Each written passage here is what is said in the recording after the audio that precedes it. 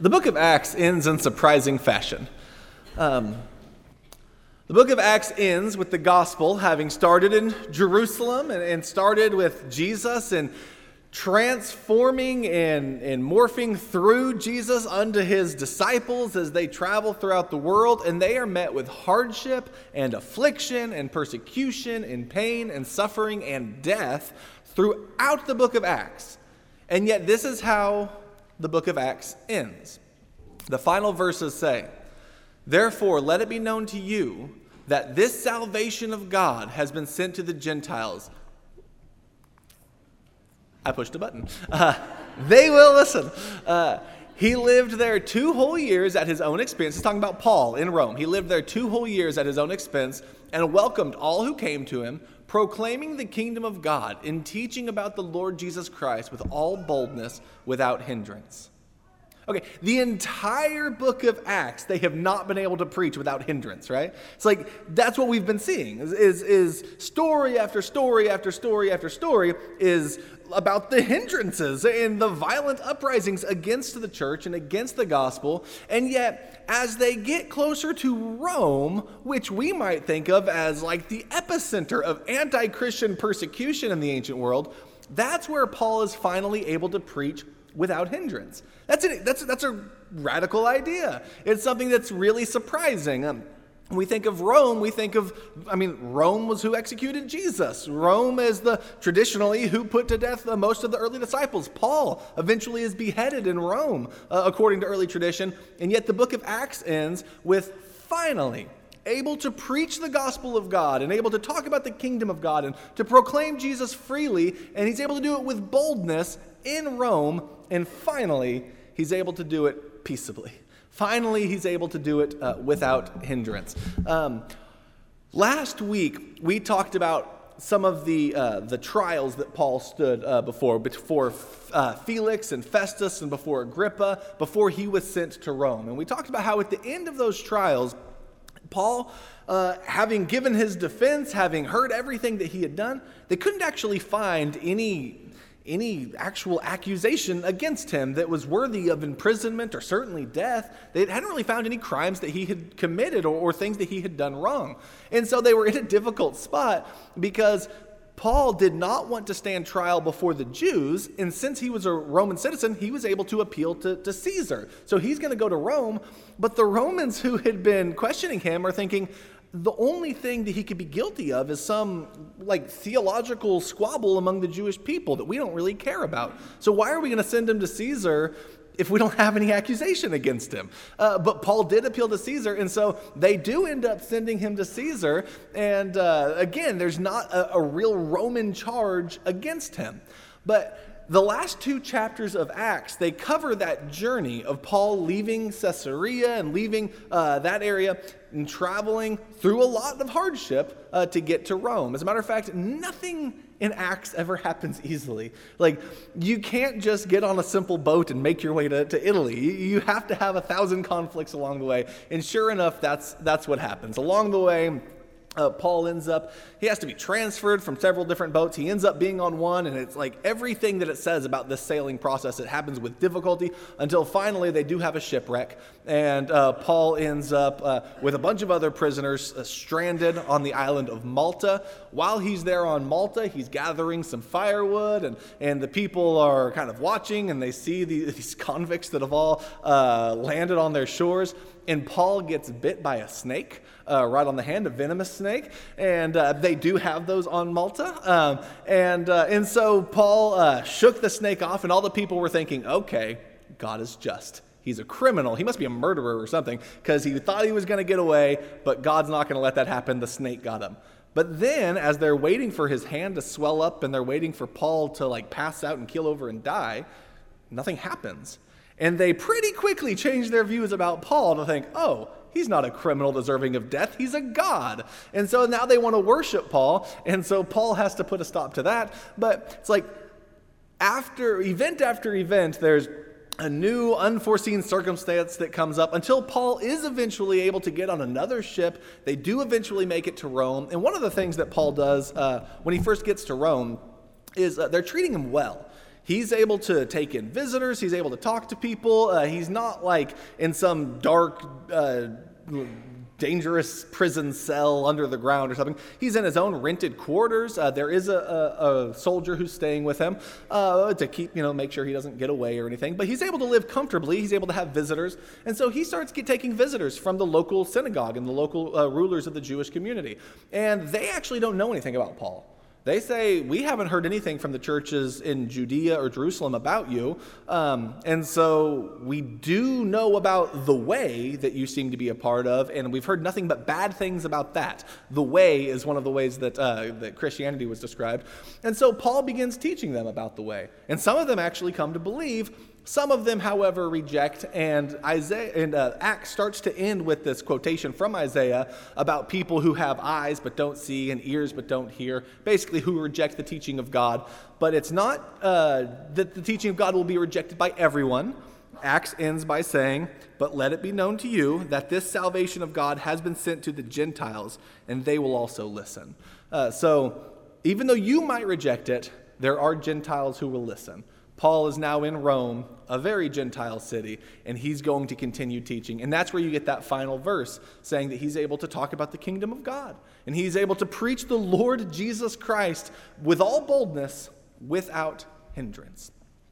I think that closing section, that closing verse, it seems to me, after all of the intense action that you've seen throughout Acts, it ends a little bit anticlimactically. It ends with him just comfortable in Rome teaching. It doesn't end with like a great daring escape from death. He's had quite a few of those throughout. You would think like they're going to build up to the biggest one, and then finally he's going to escape. That's the way a lot of stories are written. But this isn't just a story that was written from someone's imagination. This is actually an account of what happened with Paul. And I think that conclusion is very fitting, because it ties into something that has been suggested all throughout Luke and Acts. And I think it's one of the major ideas and one of the major purposes of the whole writing. And the idea is that Christ and the teachings of Jesus and following Jesus is not something that explicitly should be of a major concern to the Roman Empire. As a matter of fact, they should be open to hearing and listening to the message of Jesus. They should not emphatically reject it as a message of an enemy. They should be willing to listen to it. When he gets to Rome, he's able to preach peaceably the gospel of Christ in Rome. That, I think, is something that Luke wants to happen more and more and more. As you just go through Luke, Acts, and remember, you should read Luke before you read Acts, because they are 2 volumes of the same work. One of the things that you'll see repeatedly as you go through there is how compatible even the sinful, secular, hedonistic Roman Empire is with Christianity. And that might be surprising to us, but when you read through it, you see this over and over again. The very opening of Luke, you have Mary and Joseph, who are going to the city of their forefathers, to Bethlehem, for a census, because Caesar Augustus decreed it. It begins with an act of obedience to the decrees of the Roman emperor. That happens. You see that after the ministry of Jesus, after everything that he did, even after his trial, he ends up standing trial before Herod and standing trial before Pilate, both Roman appointed leaders. And at the end, these are the words that are said: "I did not find this man guilty of any of your charges against him." He does end up being crucified, but it's not because anything that Rome found guilty about him. It was more to appease the crowds and to keep peace among the people. Like they compromised by sending an innocent man to die in order to keep peace among the people. And sometimes if you're a Roman elected official, you have to make those types of compromises, apparently. But the Roman officials didn't actually find anything that Jesus had done wrong. When you get to the book of Acts, who is the first Gentile convert? He's a Roman centurion. It's a demonstration of, yes, you can be a an important person in the Roman Empire and still be receptive to this message. Roman centurions actually protect Paul from an assassination plot in chapter 23, and we talked about that some last week. There was this plot to have Paul killed, and so what the Romans did was they set 2 centurions with 200 men, I believe it was 70 horsemen, and then another 200 spearmen to get Paul out of Caesarea so that they could avoid this plot against him and get him to safety. All of a sudden, you have this picture of Rome protecting the church rather than harming the church. After Paul stands trial, or while Paul is standing trial, notice he says these words in Acts 25. I have committed no offense, either against the law of the Jews, or against the temple, or against Caesar. Paul is trying to make it clear that Christianity and his teaching is not about disobeying laws or rejecting the laws of the land or being bad citizens or violent uprising or anything like that. He hasn't committed any of those. And after his examinations, Festus says, I find that he has committed nothing worthy of death. After standing on trial before Agrippa, Festus, and other of the Roman appointed leaders, it says, this man has done nothing worthy of death or imprisonment. So just like Jesus was tried and found innocent and yet still ended up being punished, Paul is tried and found innocent. One of the other themes that you see throughout is the things that Jesus does in Luke are the very things that happen to the disciples in Acts, and that happens over and over again. Like, who's the great teacher in Luke? Well, it's Jesus. And the disciples are usually pretty clueless. But once you get to Acts, the disciples become these great teachers. Who's the great miracle worker in Luke? It's Jesus. Well, it's the disciples in Acts. Even like, remember someone touches the fringe of Jesus' garment and is healed in Luke? Well, in Acts, they're able to give little pieces of cloth that when people touch it, they're able to be healed. It's Jesus in Luke, while dying on the cross, says, Father, forgive them. They know not what they're doing. In Acts, it's Stephen who says, right before his death, do not hold this sin against them. Jesus says, into your hands I commit my spirit. Stephen says, Lord Jesus, receive my spirit. It's like all of these things that happened to Jesus now are happening to his disciples. And this is one of them. The Roman appointed rulers who examined Jesus, they don't find anything wrong. The Roman appointed rulers who examine Paul, they don't find anything wrong. That's noteworthy. I think that's part of Luke's overall purpose, is showing that Christianity should not be viewed with extreme skepticism or hostility by the Roman Empire, but Christianity is actually something that you can value, that you should perhaps be willing to listen to. There's something that can make a positive impact. In fact, Acts ends with Paul finally in Rome. Christianity is there, Paul is preaching it, and it's not causing problems. Paul isn't harming anyone. No one is going out and committing crimes or causing major riots. In fact, it's finally happening very, very peaceably. He's able to preach, and Rome isn't stopping him, and it's not causing major problems for them. Maybe it ends this way so that this could be an example. And Paul is saying, let us preach the lordship of, or Luke is saying, let us preach the lordship of Jesus, and you don't hinder us, and we'll see what happens.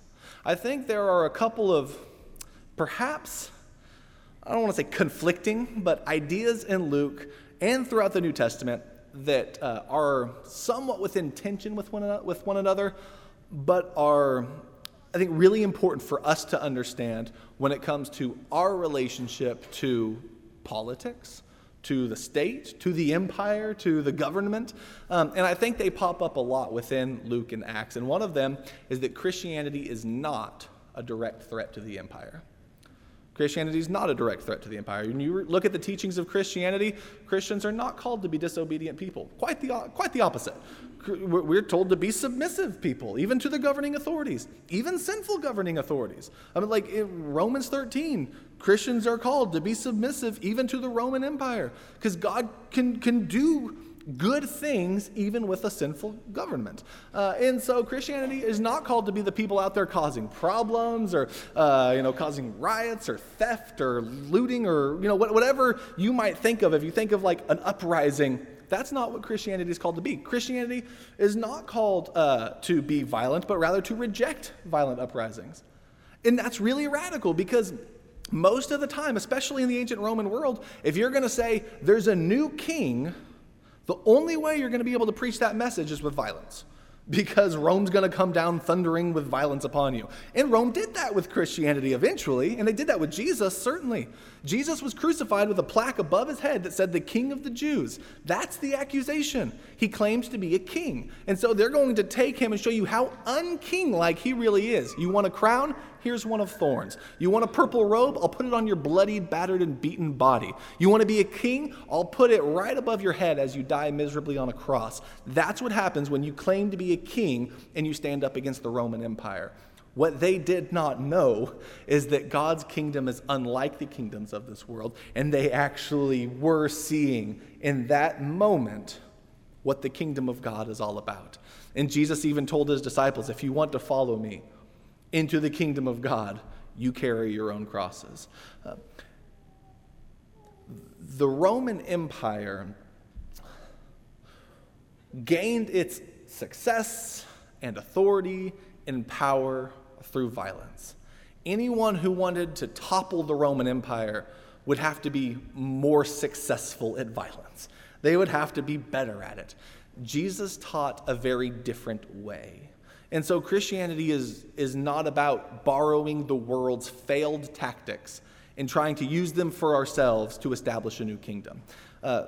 Kingdoms have tried that, and it just doesn't. It might work for a little while until someone else gets enough power to knock you off, and it just doesn't. It doesn't have any staying power. Christianity is not about violent uprising. And Christians are called to be honest people. We're called to pay taxes. We're called to honor the king, which is really, even in the way that you speak about your rulers, do it in an honorable way.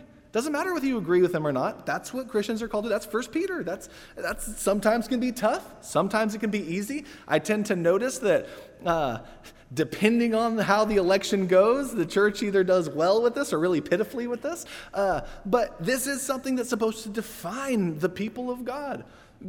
No matter who's in charge, even if it's Nero, he should be able to look at the church and say, no, those are model citizens. I might not agree with them. I might not be a part of the movement. But man, this kingdom would be better if there were more people like that. If there were more honest, hardworking people of integrity, if there were more obedient, kind, thoughtful, caring citizens, if there were more people who did look out after their fellow man, the world would be a much better place. The government should like having Christians. And I think Luke wants that to be seen. However, while Christianity is not a direct threat to the empire, Christianity is a threat to the empire. That's also the case in the book of Acts. And that happens quite a bit too.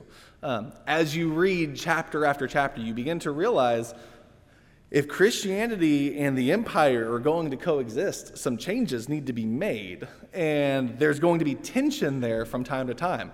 Christians do actually have a different king and a different kingdom that we give more allegiance to than any of the kingdoms of the earth. Our ultimate allegiance is not to any earthly kingdom that's, by the coincidence of geography we happen to be born under. We are people who have willingly decided to give our allegiance to a different king. And there may be times when the words of our king conflict with the words of a human king, and we need to give our allegiance to our king. That will happen. That does happen. It happens in Acts. It happens sometimes in the world today. That's not always a comfortable or easy thing, but ultimately, if you're saying there's a different king who deserves our true allegiance, it does rob some of the authority from this person who's claiming to be king. When you say, you are not the ultimate king, Jesus is, and I'm going to listen to him above anything else you say. If you say anything that is in conflict with the message of my king, you lose. That's not a message that Rome once spread, and it's really not a message that most empires of this world once spread. It actually is a threat to their authority. And so you'll see that conflict arise from time to time. You'll see that Christians reject the sins upon which empires are often built. We're a nonviolent kingdom. That's kind of rare in the world of kingdoms. That's kind of rare in the world of empires. You can read through Acts and you'll see this pop up from time to time. You'll see that Christians reject idols. worshiping things that are not God. Christians are not called to be greedy. So guess what happens when Paul preaches the gospel in Ephesus? People who have made their money on selling idols are realizing that fewer people are buying idols. And guess what? We have like this big, huge temple to Diana. What happens if people stop going to it? And they start realizing, wait, if people stop worshiping idols, then all of a sudden, we're going to start losing money. We're going to start losing our influence over the people.